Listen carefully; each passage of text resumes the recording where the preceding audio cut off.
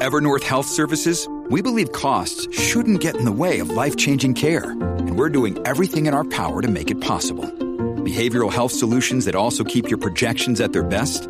It's possible. Pharmacy benefits that benefit your bottom line? It's possible. Complex specialty care that cares about your ROI? It's possible. Because we're already doing it. All while saving businesses billions. That's Wonder made possible. Learn more at evernorth.com/wonder. You're listening to the Deeply Graphic Design Cast, the show about all things design, from the creative side to the business side and all points in between. Follow the show on Twitter at Wes McDowell. Want the gang to answer your question on an upcoming episode? Send in your listener question to questions@thedeependdesign.com or via Twitter using hashtag DGDC. Here are your hosts. Wes McDowell in Chicago. Mikkel Morrison in Seattle. Nick Longo in Los Angeles. All right, all three of us are back, plus one, because Mikkel had a baby. All right. Aww. How did it go? Easy birth, It hard was a birth? total bitch and absolutely amazing. Just the way God intended it, right? Did you do the drugs? No. Are you kidding? Oh my God, what a trooper. I know. I just needed Jason trooper. to be able to call me an effing warrior, and now I'm content. There you go. Oh, you need a t-shirt with that. I will refer to you as Xena Warrior Princess for the rest of the episode. Yes, correct. That's We were amazing. actually, I think we were at 8 centimeters, and when you're there, you can't. It's not an option, anyways. So you just So- went. It's one of those things. So I just went with the Ring of Fire, Good man. Lord, good Yeah. Lord, the Ring of Fire. Little Johnny Cash in the background. That's all you need. Yeah. It was Well, it was wow. 12 hours, and we did half of the labor at home here, which was good. Oh, wow, okay. Oh. Close by. Like I'm Yeah, looking even at the Oakley back was half. standing face to face in front of me and breathing, helping me breathe through contractions. It was the Aw, most that's adorable awesome. thing. That's Oh, wow. awesome. Wow. I feel How's like I he- would be scarred for life. I remember that video in middle school, The Miracle of Birth. I'm still scarred. And nothing got graphic for Oakley. He just saw my face like get all Yeah, crazy. okay. How is he liking having a little sister? It's an adjustment because he's Mm-hmm. not the one and only, and we're not three amigos anymore. But he's handling it really well because we're having him own the role Good. of. Oh yeah. Oh, that's awesome. Big Can't brother's wait to doing see well more to have. pictures. Yeah. I know. Hopefully, he doesn't become a control freak now that we've given him we've kind of emphasized it's your baby too, But it's going really well. Thank Yeah, you. that's you awesome. guys. Congrats Good. Awesome. to the new addition in the Morrison household. So good for you. Thank you. And before we get started here, do want to remind everybody, if you're a new listener, welcome. And if you're an old listener, welcome back. We're glad to have you. So the best thing you can do for the show is just go on iTunes or wherever you listen to this and leave a review, leave a star rating. That helps us reach new earballs all the time. So that's what we're looking for. And that's how you can help us the most. So we appreciate it greatly. So before we get to the meat and the potatoes of the show, we want to give a little love to our friends at Skillshare, right? Because Skillshare makes it very easy to learn all the new skills that we need as designers and creatives, especially when we're running our own businesses. It's because when you do that, guess what? You're not just a designer. You are also a debt collector, which we'll get to later. You're also a, salesperson. You do all the things. And Skillshare has... Social networking. Right. They've got every base covered at Skillshare. If you don't know already, they're an online learning community for creators with more than 25,000 classes in design, business, and more. You'll discover countless ways to fuel that creativity, curiosity, and career, the big C's. So take classes in all those things: social media marketing, photography, illustration, web design, all that good stuff. Whether you're wanting to discover a new passion, start a side hustle, or gain new professional skills, they are there to keep you learning and thriving. So I went on and took a little look. You know how I like to pair courses with the episode? We found, I found one called Pricing for Creatives. And then I found another one called The Freelancing Guide to Managing Your Finances. So, and those are just some I wouldn't even think that was there, and it's so Yeah. cool to hear that they're covering that. Well, Just Yeah, to no simplify doubt. things for you, Nick, anything you can think of that wouldn't be there, it's going to be there. They've got a lot. It's probably there. 25,000 classes. What do you want? So those are the ones that I think are going to go really well with this episode. So go there, check them out. Join the millions of students already learning on Skillshare today with a special offer just for our listeners. Get 2 months of Skillshare for free. You can learn so much in 2 months. And they're offering our listeners 2 months of unlimited access to over 25,000 classes, absolutely free. To sign up, go to Skillshare.com/deepend. Again, go to Skillshare.com/deepend to start your 2 months now. That's Skillshare.com/deepend. All right. So we have got an awesome show for you guys today. We had a few episodes back. We talked all about, contracts and all that stuff and all the legalese kind of stuff with our guest, Angie. Yeah. And since then, Steve Pomerantz has reached out and said, you know what, Wes, that was a great episode. I think I've got a little bit more to add to that, specifically as it comes down to, enforcing payment contracts and that kind of stuff. So please welcome CEO of Freelance Collection, Steve Pomerantz. Welcome, Steve. Hey guys, thanks for having me. Hey, welcome, Steve. So thanks for reaching out. I think this is going to be a hell of an episode because we don't do this for free. Yeah. Yeah. Oh, yeah. I mean, we do this for free, but we don't do that for free. So, so why don't you go ahead and just start by telling us about Freelance Collection, how you got started with it, why?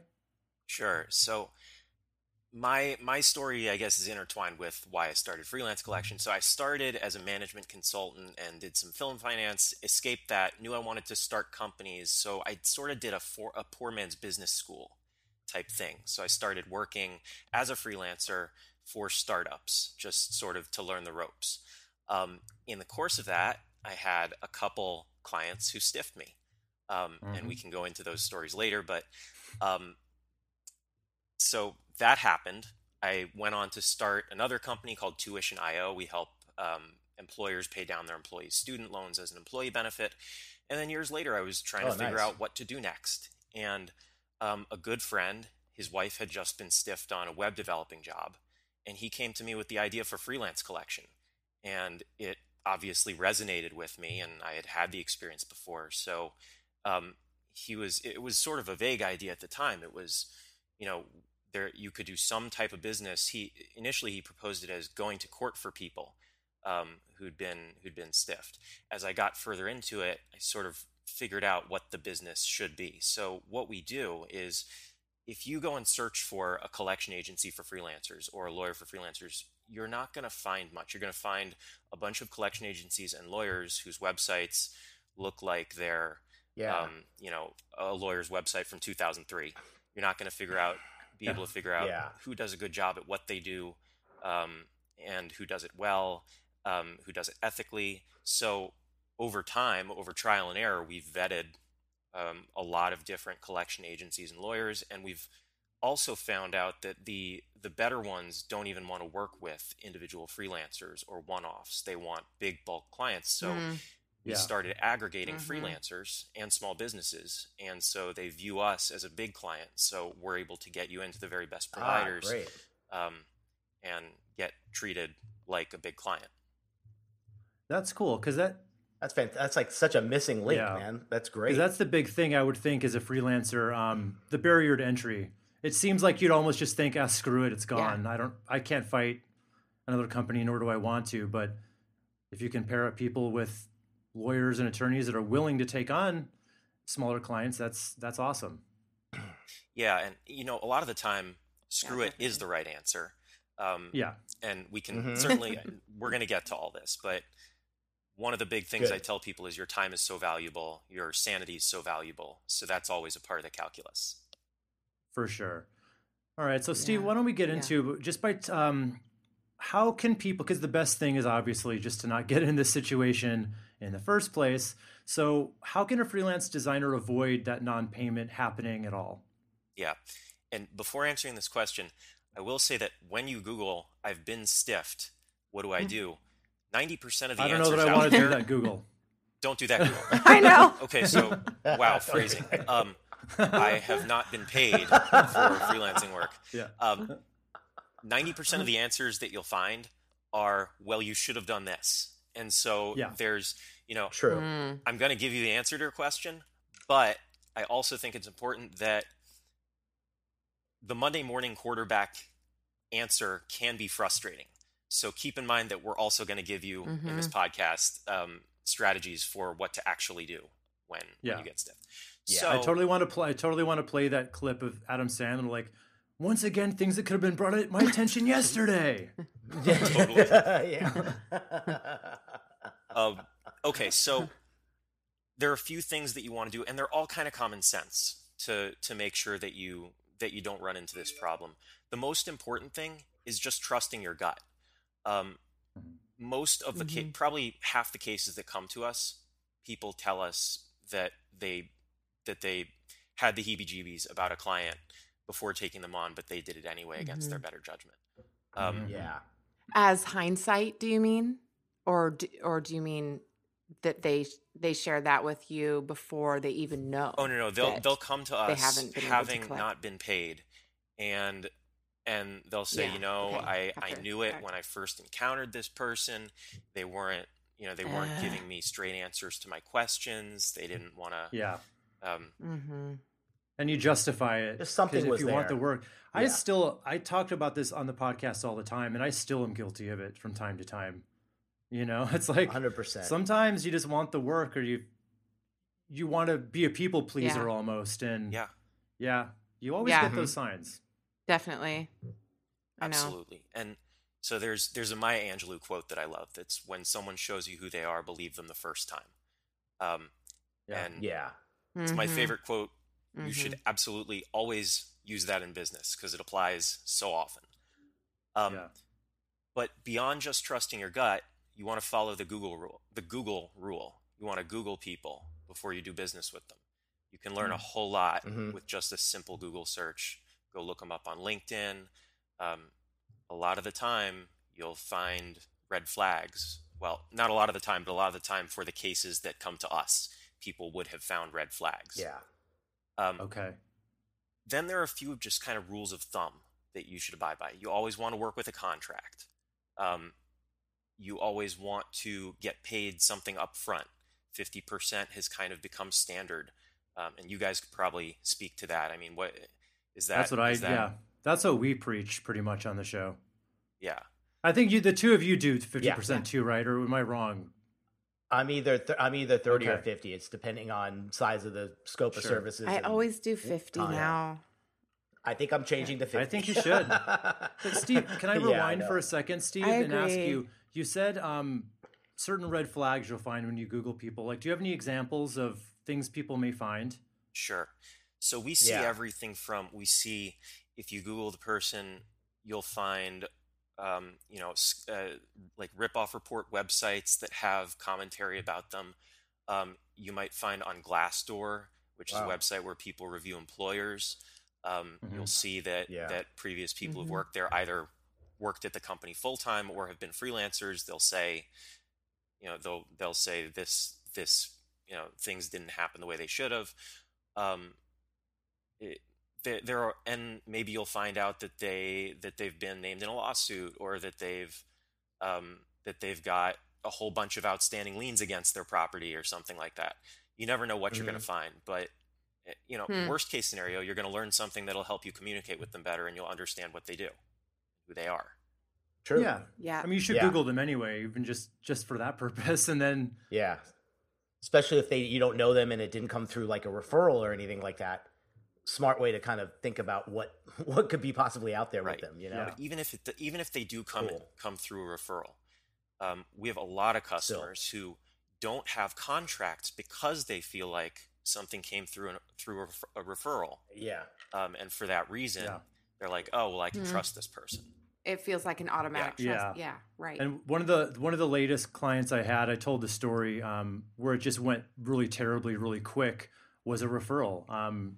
And same with mine. I've found since, like, this is not going to apply to most people, but like since I've started my YouTube channel and I get most of my clients through that now, I find that referrals are almost my worst clients because they're not already on board with what I'm teaching on YouTube.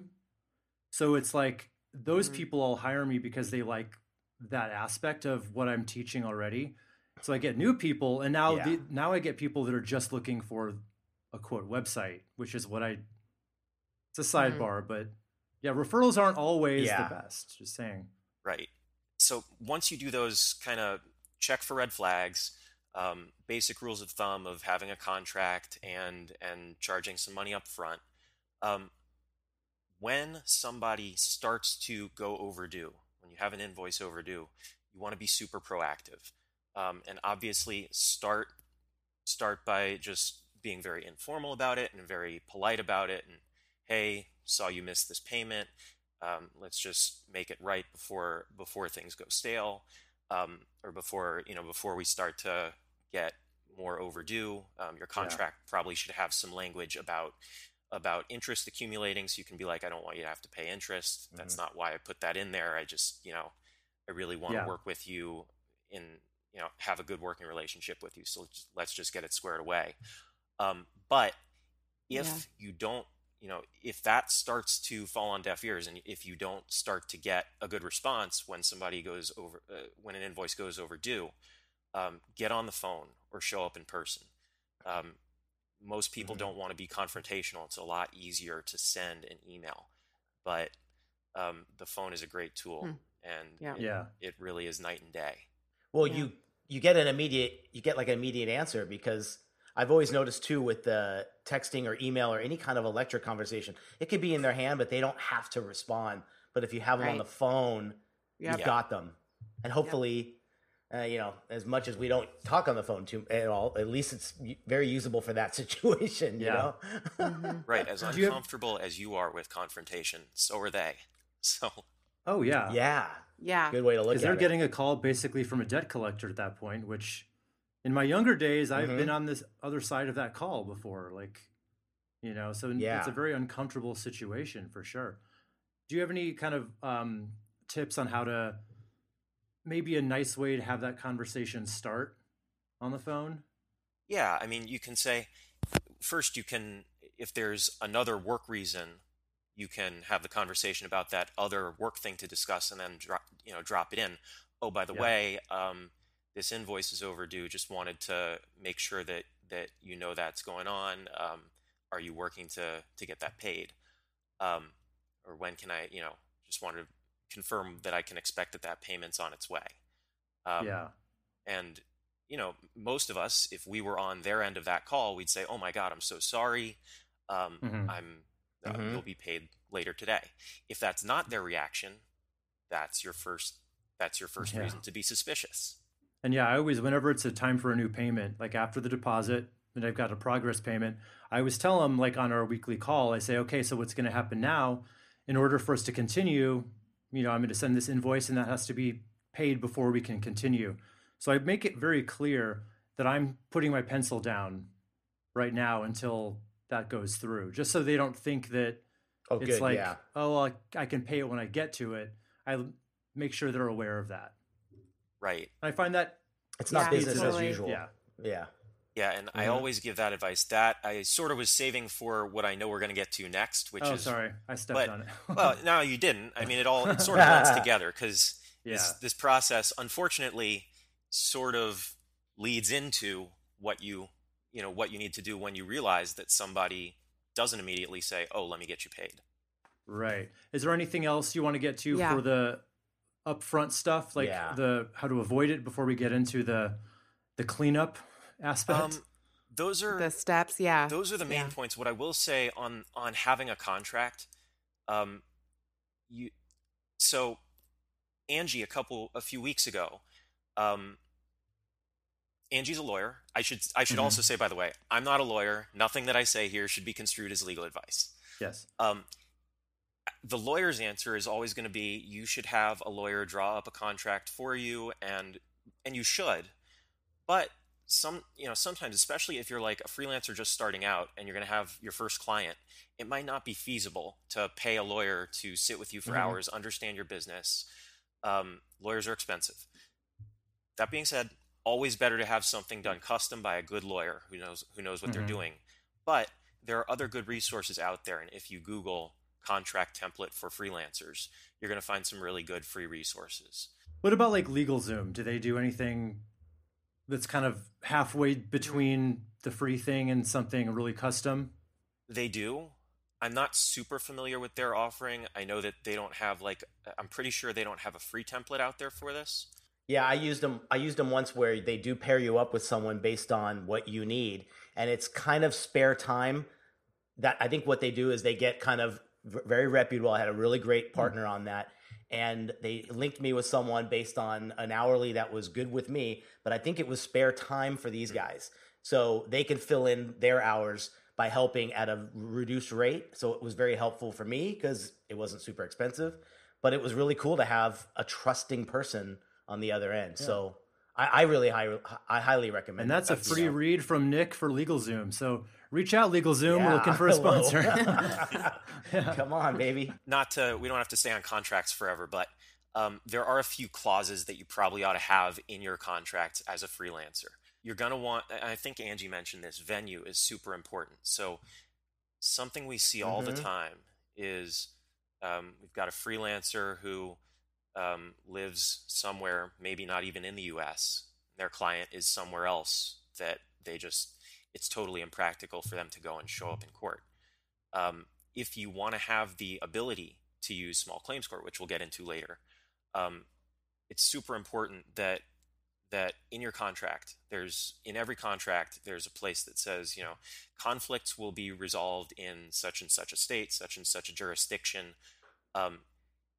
Good. I think if you're going to press for something, that's a really important point to press on, that it's in your jurisdiction. I think in both cases that I had that I could have done something, that was the one thing I didn't have in my contract that would have been completely helpful because it was out of state and I couldn't prove they did business here in LA or California. So again, that was a good lesson to learn. I'm glad you brought that one up because it's true. I think it's and you're really in trouble if they're out of country.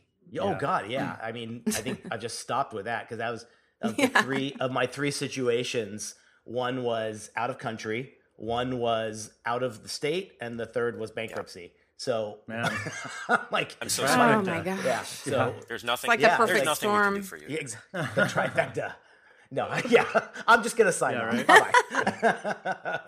Yeah, awesome. Well, that was good. I just don't work with other countries anymore for that reason. Because if I don't want to take on a client that I can't feasibly enforce a contract if it came to it. Because I think they probably know that too. That's the thing. So yeah. Totally.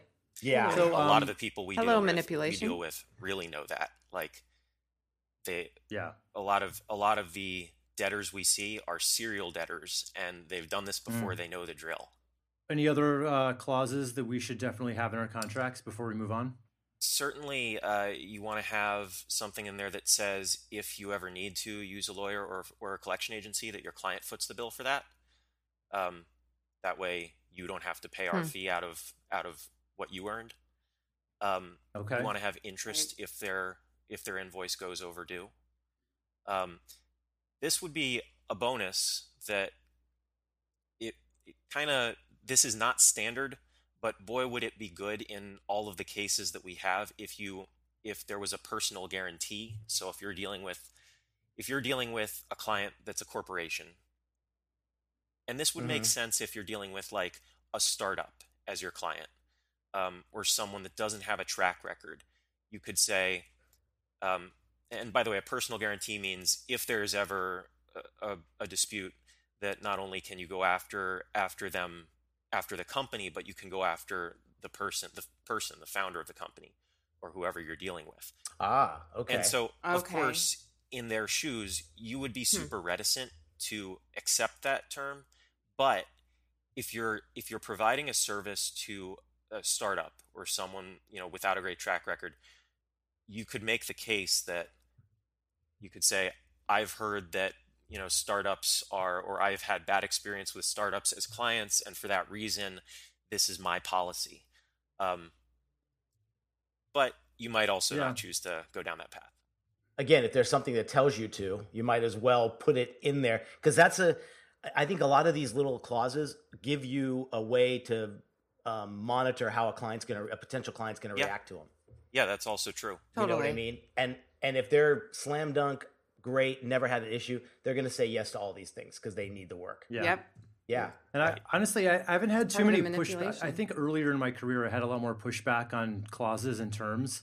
I haven't really gotten that in a while. I've gotten no revisions asked for in a while. Hopefully you didn't speak too And soon. that's completely consistent. Your confidence, I think it has to do with a lot with your confidence in doing it a few times and feeling comfortable with it. Yes. Because those first few times I put it out there, I was like so hesitant to even talk about it. Now I'm like, Me too. It's the first thing we talk about. I'm like, nothing happens. So if your whole persona on it is totally different and your approach to it, I feel like the confidence level is why you're not getting the pushback. Well, yeah, I just give them the too. agreement online. Like I kind of don't even remember what's in it for me to feel bad. Like once you do it enough times, you just kind of give it and you don't apologize for it. It's like the money conversation. I never think putting it into practice more and more is the fix. Never occurs to me anymore to feel weird about asking for money. Like as soon as that meeting's over, I'm like, all right, I'm sending you an invoice and the agreement. And once they're taken care of, we can go. Here's what you can expect from me. Yep. Yeah. I know we want to get into the next one, but Steve, one quick question. Do you suggest that we talk more about this with the client rather than just hope they're even if they sign it and whatever, 90% of the time, are they really going through it? Is it smart to maybe take a few key goals of your contract and talk to them verbally about it? I think that's a personal stylistic choice. I could see it. I could see arguing for both sides of that. I know. Most clients won't bat an eyelash. Some might. So maybe you want to proactively head it off, but you also might just want to avoid an uncomfortable conversation because most people will just sign the contract you put in front of them. Yeah, you're right.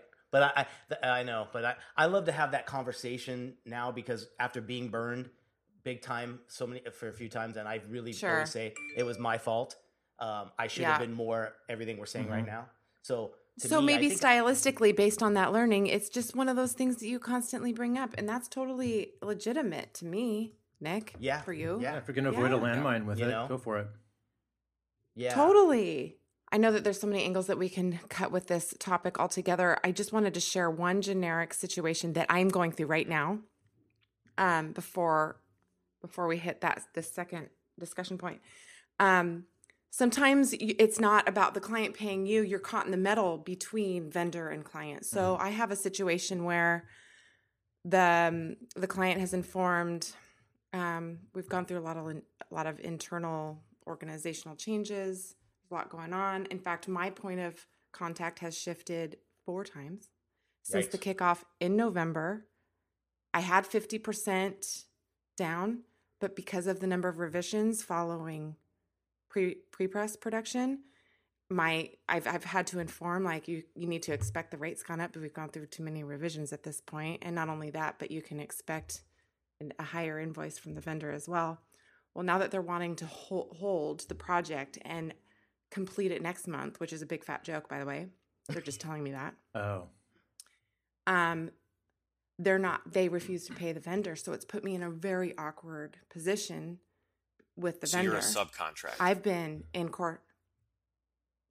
So I guess technically that is the case. So did you have to put money up for it, or you just have a relationship with that vendor that you're now? Yeah. I have a relationship with the vendor that has been sending me samples, that's been sending me revisions, and not only to my business address, but the clients, to keep them informed on physically how the product is looking. And the client is now becoming a total bitch and is saying, I don't recall us signing any contractual terms that obligate us to contributing money to the vendor at all right now. Wow. And, for me, I don't do an upcharge. I just supply what the vendor as an expense in addition to my invoicing. Here's the total based on the subtotal. And that's exactly why I would. That's why. And I would they're upcharge, refusing because you're taking on that risk. That's why I would. But they're refusing to pay the vendor altogether. They won't pay any vendor fees outside of MKN Design. That's why I do an upcharge to kind of. Fact is, you're taking money. You're being paid extra because you're taking on that risk. But I have to supply documented expense of the vendor alongside included to my invoicing. When do you not do that? But then your and that's all project transparent. management fee goes on top of that. No, I take pride in not upcharging. People love this about our business. I refuse to do that. Well, maybe what if you added the clause in the original contract that says if there are any exponential expenses outside anything we've talked about, including stock photography, fonts, outsourcing, vendor expenses, that's one that will be included, and I will show you that's what I've done, because I think what I got a little burned on was stock photography or printing. Sometimes a client thinks that's included, so I've just made a note of those things that I always know they don't think they have to pay for, and make sure it's in there. Yeah, because then if there's a change of guard, even read those terms, by the way. But you could show that contract whoever signed it 3 contacts ago, and you can say, "Hey, Bob from last year signed this on behalf of your company." So guess what? Yeah, it's part of it. But this CEO, she's such a hardball player. I know she would come back with, "Okay, those might be your terms, but those aren't the vendor's terms." She's so like that. Well, yeah, interesting. I mean, that's why I get. But the only reason I wanted to contribute this story is because it's not necessarily always. This isn't necessarily always the case with non-paying clients directly. It can happen with these middleman circumstances that get a little bit convoluted. To be honest, I mean, it gets a little sticky. There are all sorts of different flavors of non-paying clients, and we even have a guide that we'll put out for all your listeners that refers to 20 different types that we've developed individual strategies for dealing with. Like your case it's definitely one that we've come across, and we see most of the companies we deal with are smaller, but we do see a lot of larger companies that you would think have their stuff together, that have all kinds of organizational, just logistical failings in how their departments communicate, and you get handed off from one person to another. So I mean, in your case, well, I would want to get into that contract and see what your original contract said. It's true that you wanna update your contract that you use in the future for this, and your contract should, by the way, be an evolving document that you, as you run into stuff, you fix it so that in the future you don't run into those things. But where you are right now, I think it comes down to what's in your original contract. At least you can go back and say, no, here, you agreed to pay the vendor expenses. But let's move on to this next topic, because I know we're all curious about this in way of steps you can take to actually collect payment altogether. Yeah. So once you get to the point where you realize that there's something fishy going on, and that can look a lot of different ways. It might be that your client ghosts you. It might be that your client says they're not going to pay you because they don't like the work you did. It might be because your client says they ran out of money. There are a whole lot of different reasons. But once your spidey sense comes up, the first thing you should do before you engage your client is to check in with yourself and make sure that you remind yourself that it's not your fault. And this isn't just for touchy-feely reasons that I'm saying this, but you want to make sure that you're in a good headspace before you start engaging your client, because you get more honey. More flies with honey. You get more flies with honey. Thank you. Yeah. And so if you go in there guns blazing and are like, you got to pay me or else, you're much less likely to get a positive result in the interaction with your client. Yeah. The threat. I can vouch. Where's my money? That's so true. So that's a really key first step. But once you've done that, you want to, and we already sort of started to talk about this, you want to put your client on notice and say, all right, look, and start to have a paper trail or an email trail or something. But put your client on notice and say, hey, it's time to pay. If the project is still ongoing, you say, I'm going to have to stop work until you pay me. If the project isn't ongoing, you still say it's time to pay. I don't want to have to escalate the situation, but we will if nothing changes here. Yeah. And you can also you can appeal to your client depending on your relationship with the client and whether you think they'd be receptive to it. You might want to appeal to their sense of fairness or their sense of doing the right thing. You could say, look, I need, you promised me you were going to pay me. I need it to pay my rent or to pay my employees or whatever. There are a lot of different ways you can communicate, but the important thing is to communicate and to both have a paper trail and to pick up the phone and to confront them in person like we talked about before. Now, there's another step, and I wouldn't necessarily encourage everybody to do this, but some people that have come to us have done this in prior cases, and it's been successful. Some people do sit-ins on their clients. They will go to the office and sit there and wait for the person. This works really well when they're ghosting you. Yeah, I'm sure. Yeah. Not everyone has time to do it, and 99% of people wouldn't do it. And let's not get anybody I don't think I would ever have done It's very uncomfortable, but maybe satisfying. But part of me is thinking, damn, use your judgment. If you think your client is going to be physically combative, don't do it. If you if you think you might get arrested, don't do it. But the people who have done it, they're my heroes. It's like, I love these stories. I want to hear some stories about those people. If you're one of those people, call into the show. We want to know your story, how it went. Seriously. So once you've communicated that it's time to pay and they're still not being receptive, then you can start thinking about going up the chain. You can go to a person's boss, to their partner, to their employees, to their investors, to their vendors, and give them fair warning before you do. Tell them, hey, this isn't happening. I have to take this up. Yeah. Yeah. I have to take this up a level. You have to take it up a level. Yeah. And then once you've given them fair warning, take it up a level. Then if that still doesn't work, you're at a checkpoint, right? You got to decide whether it's worth a real fight, because the options that you have from here on out are more official. So you can go the do-it-yourself route, which is small claims court, which is both great and not great. It's going to take your time. It's going to take a little bit of money to file the suit, but most states, small claims court, it's going to cost you less than $100 to file.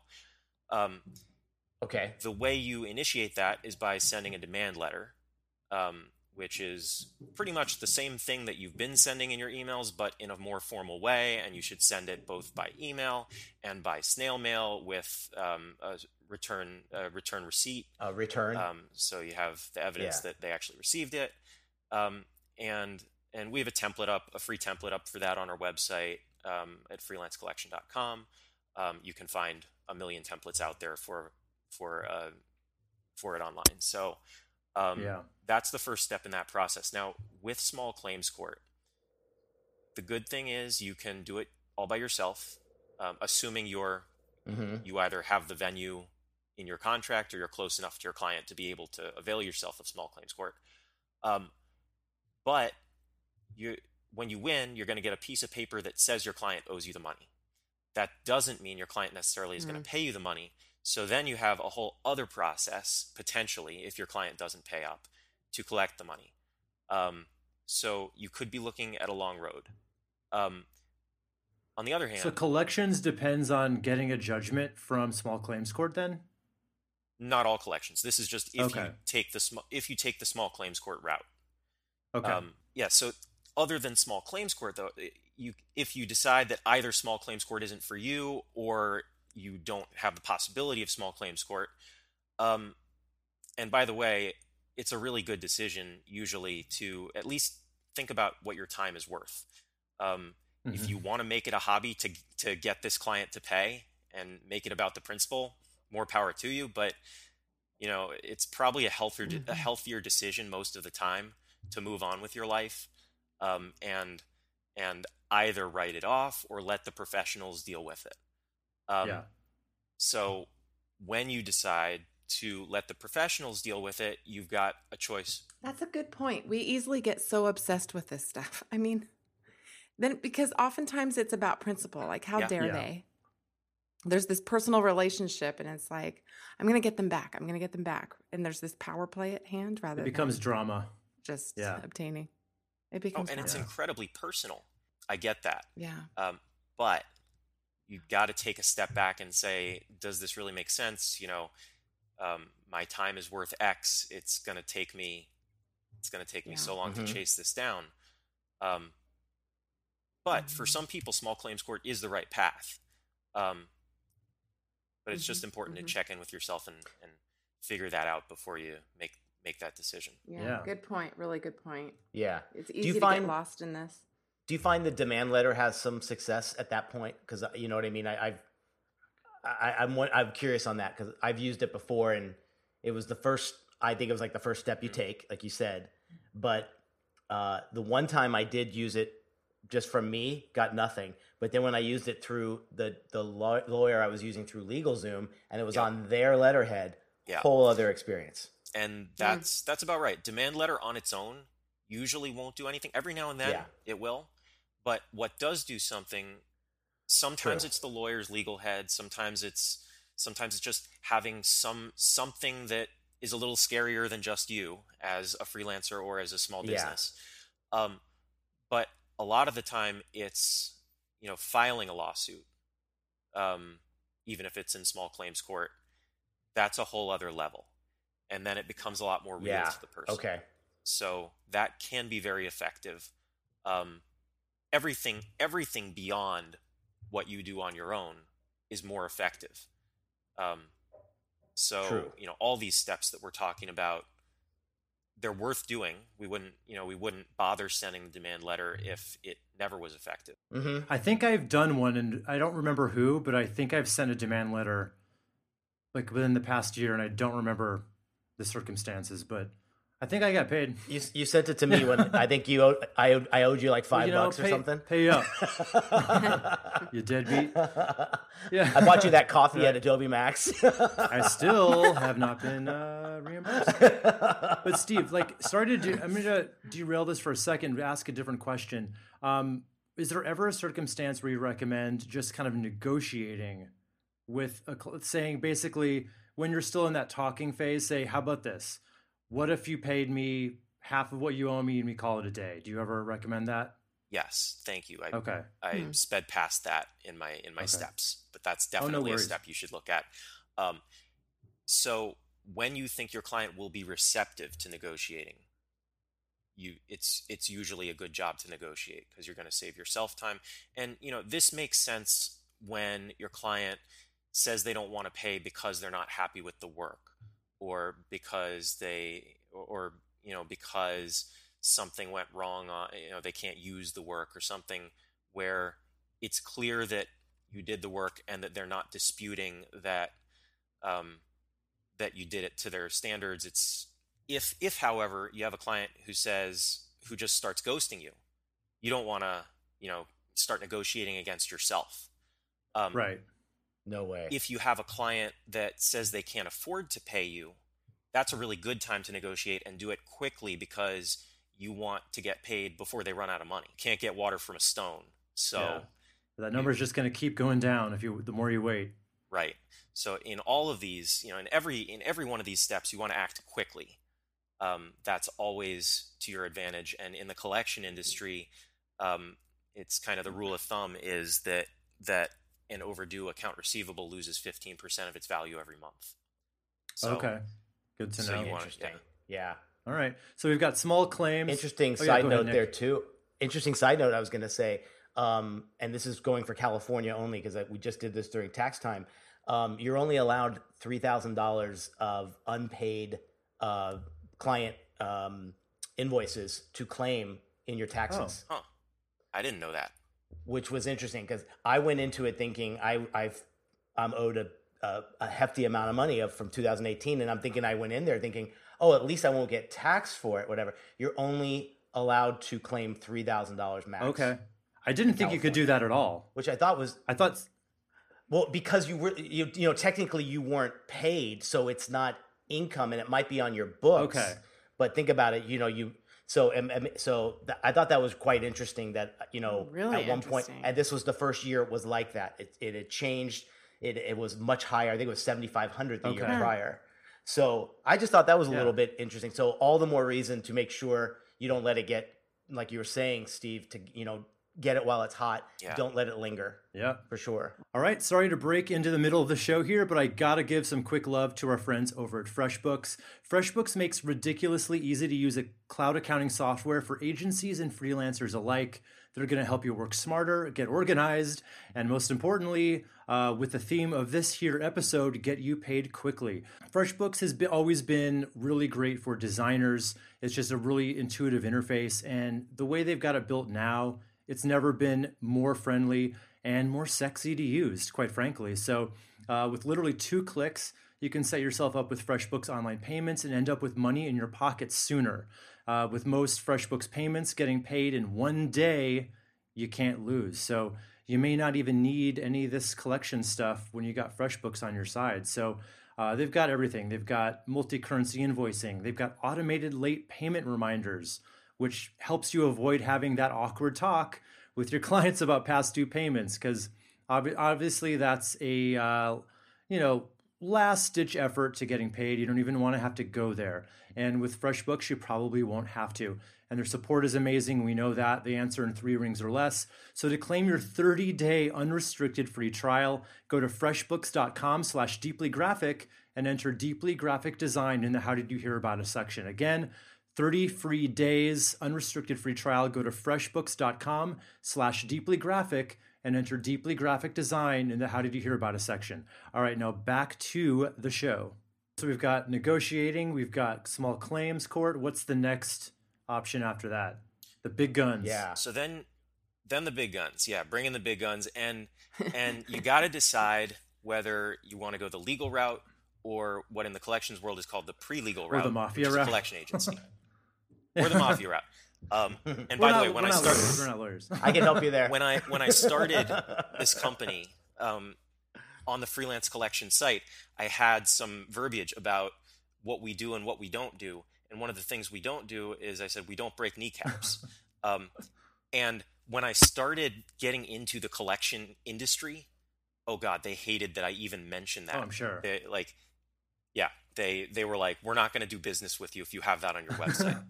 So I changed the changed the copy. That's one of those industries that doesn't have a lot of sense of humor about itself. I don't think so. No, yeah, no, they do not. Well, obviously, you have to think about it from their end. There's been so much bad press, and a lot of broken shins too. Yeah, probably a lot of broken shins, and a lot of people who just get relentless calls from debt collectors. Yeah. So this is all right. Here's another tangent that I'll try and do quickly, but the debt collection world is broken up into commercial debt collection and consumer debt collection. Consumer debt collection is stuff related to your household, your family, or your, I'm trying to remember the exact way it's worded, but it's like student loans and medical loans and personal loans, car loans, things like that, credit card debt. We don't touch any of that, and that's all where you see all the bad actors. That's where all the bad press has been, and it's much more highly regulated than the commercial side. Commercial is business-to-business debt collection, and that's where we specialize. So for the purposes of this conversation, we're talking about commercial debt collection. Okay. Sure. Okay. So the decision between a debt collector and a lawyer straight off the bat, lawyers can, very simplistically, the difference is lawyers can be more effective, but they're going to cost you some money. Most lawyers in the collection industry, by the way, you don't want to just call up your family lawyer friend who's a generalist. This is a really specialized field, and you don't want to bring a knife to a gunfight. You want to have somebody who really knows what they're doing. When you go to a commercial collections lawyer, most of the good ones will work on contingency, but you're going to have to front the amount that it costs to file the suit and to serve process. So to have a process server go out and serve papers to your client, your debtor, the defendant. And this sounds like it's for bigger money projects anyway, which maybe a lot of our listeners aren't really even at that level of. I'm picturing like a lot of money involved at this point, right? So not as huge as you might think. Okay. It can make sense to sue for as little as $3,000-$4,000. Okay. But if you're owed six figures or more than that, then maybe you want to consider paying an hourly fee instead of a contingency fee, which will run you, 35%, somewhere in that range or more. And I don't think that's most of our listeners at the six-figure mark. I doubt it, but I'm sure there's a couple of you out there. No, and good for you. Right. Yeah, if that's you, awesome. Yeah, exactly. For the rest of us. Why are you listening? No, I'm just kidding. So the other option is starting with a collection agency. Now, they'll also charge a contingency rate. And it's going to be about the same, maybe a little bit less than you'd pay to a lawyer as a contingency fee, but a collection agency won't charge you anything off the top. Now, of course, a collection agency's toolkit is different than a lawyer's toolkit. A lawyer actually sues you in court. A collection agency gets you on the phone, tries to negotiate, tries to appeal to first your sense of fairness, and they start in a very sweet way. They say, "Hey, we're just calling to clear up this invoice so we can all move on with our lives." But if it becomes more adversarial, there are a few things that they can do. Some collection agencies will report to the credit bureaus, but really most of them will just tell you that they will sue. So it's sort of your way to be able to use the threat of a lawsuit without actually having to shell out potentially good money after bad to go file the suit. So for most cases that come into us, we first send them to collection agencies, but we're not afraid to escalate to legal collections. Yeah. Once you start playing the game, you can't be afraid to raise it up the ladder, right? Raise it up the flagpole. So, right. Although sometimes you are afraid. Sometimes it's a bluff. Right. It's all a lot of the time game here, but yeah. Nice. Yeah, a lot of the time it's never going to make sense for you to sue, but hopefully your client doesn't know that. Maybe they do. So you're not always going to be successful, but it's worth a try. Yeah. Yeah. Do most people, once you get to maybe that level that a collection case is happening, do you find some people kind of just say, "Oh gosh, I best pay now"? Oh yeah. Does that happen? That's why we do it. We are that scary voice on the other end of the phone that makes somebody realize that it's serious. Sure. Of course, it doesn't always work. Yeah. And sometimes there's a negotiation. So when we take on a customer, they pre-authorize us to settle to give a discount of up to 20% of the amount that's due, and to arrange payment terms of up to 12 months.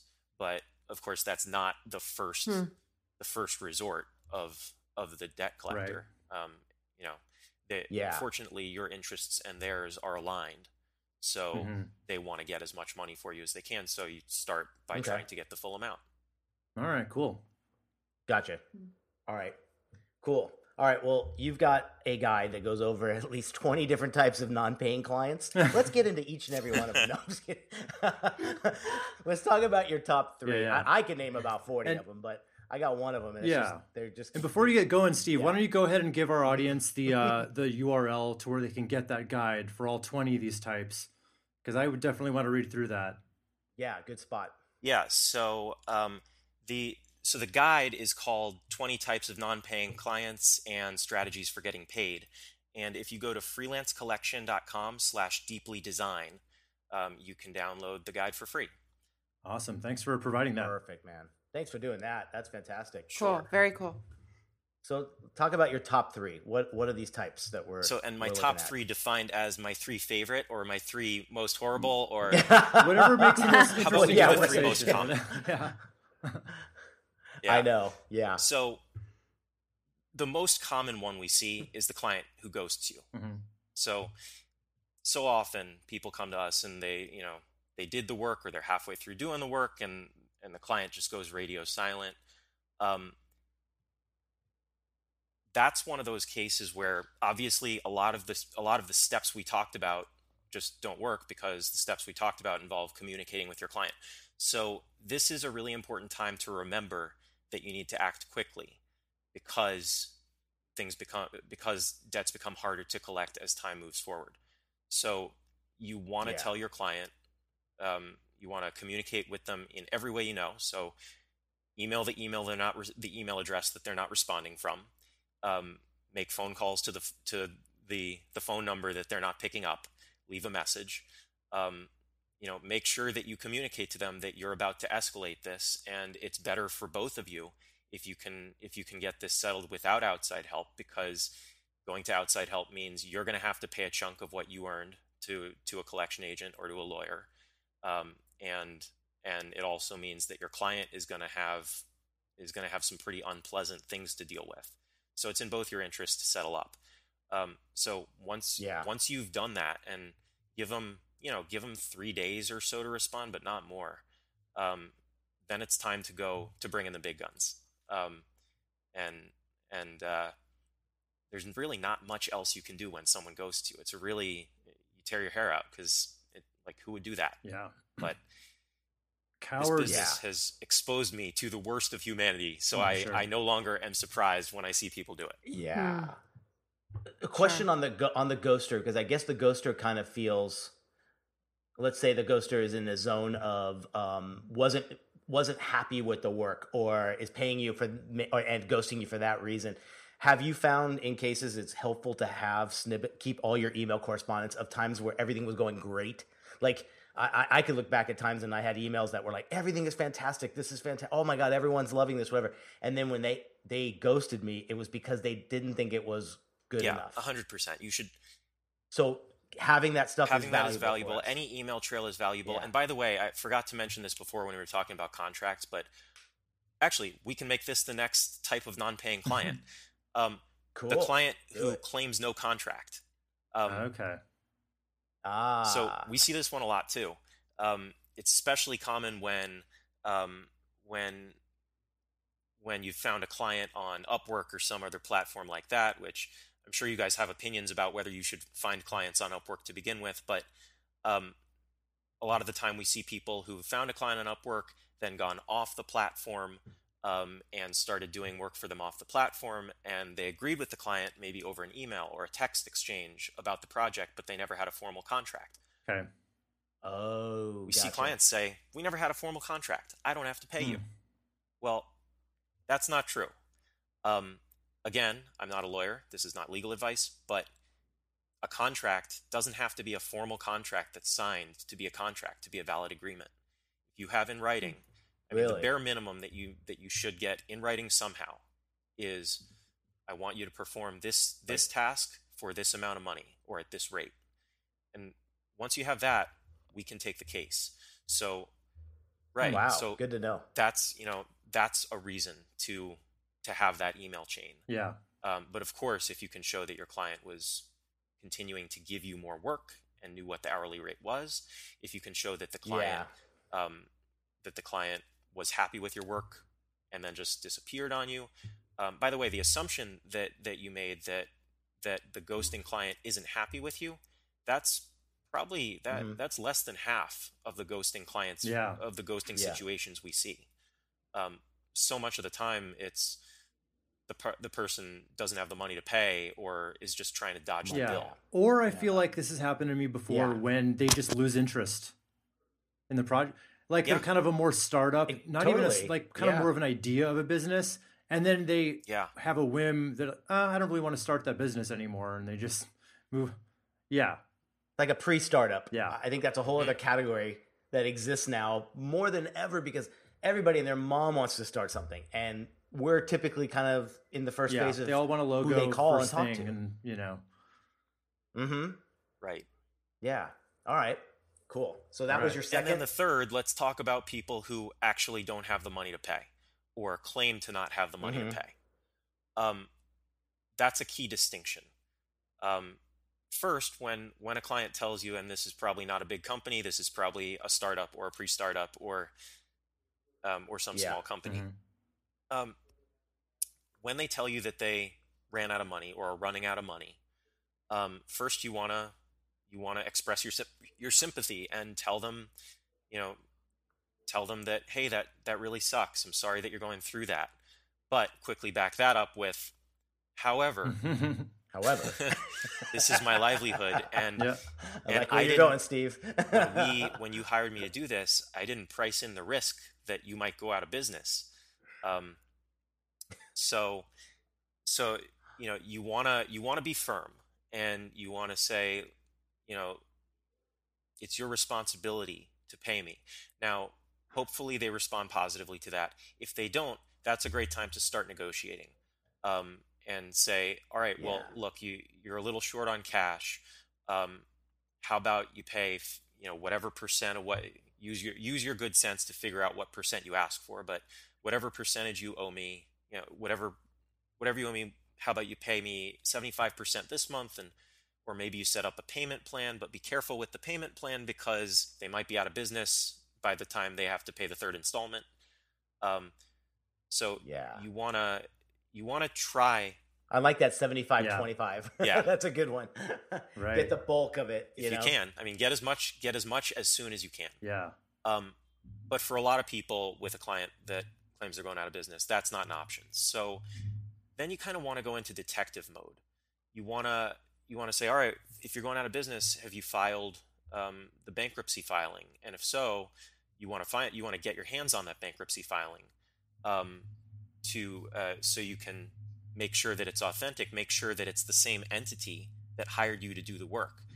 A lot of the customers a lot of the serial deadbeats that we see they've got like 20 different LLCs set up.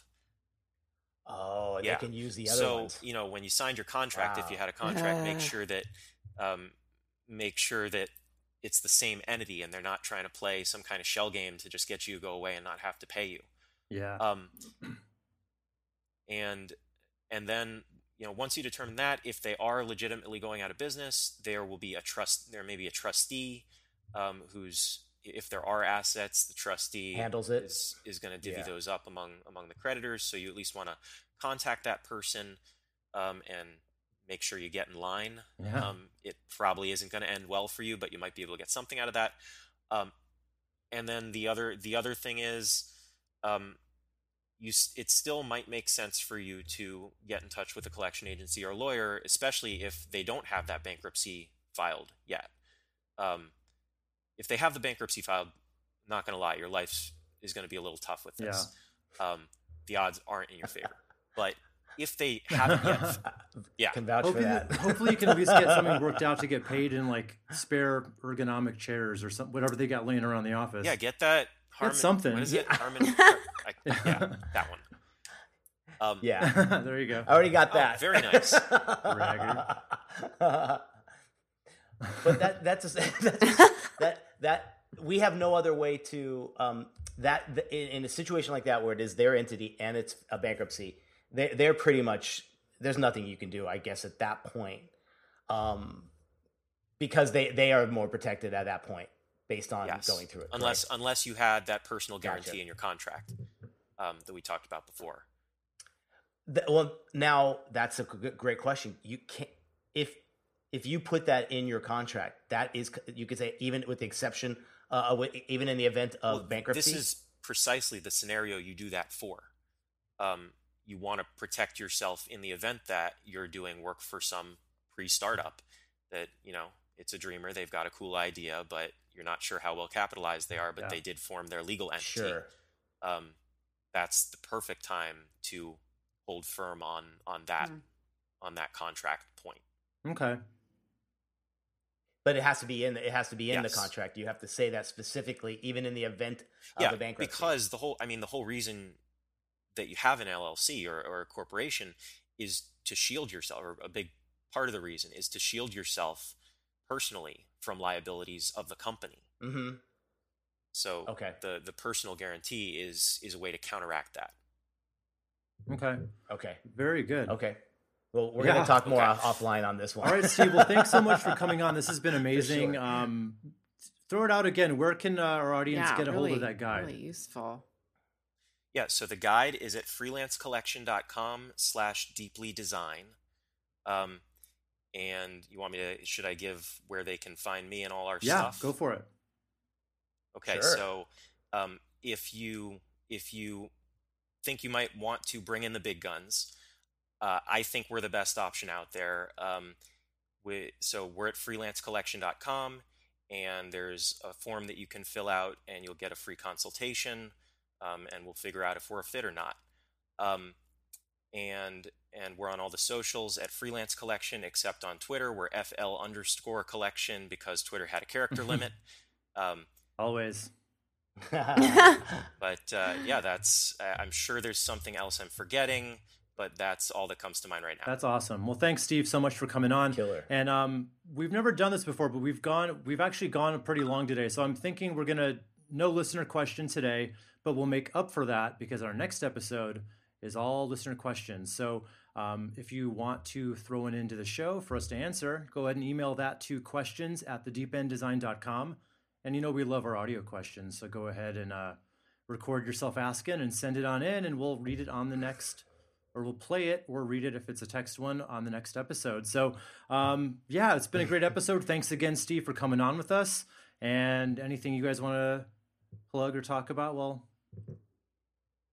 no, that was totally enlightening. I'm glad we talked about it. Hopefully, and you're right. It was a great kind of companion episode to what we talked about. So go forth and get paid. That was great. Yeah. And with that in mind, keep designing. Catch us next time on the Deeply Graphic Design Cast.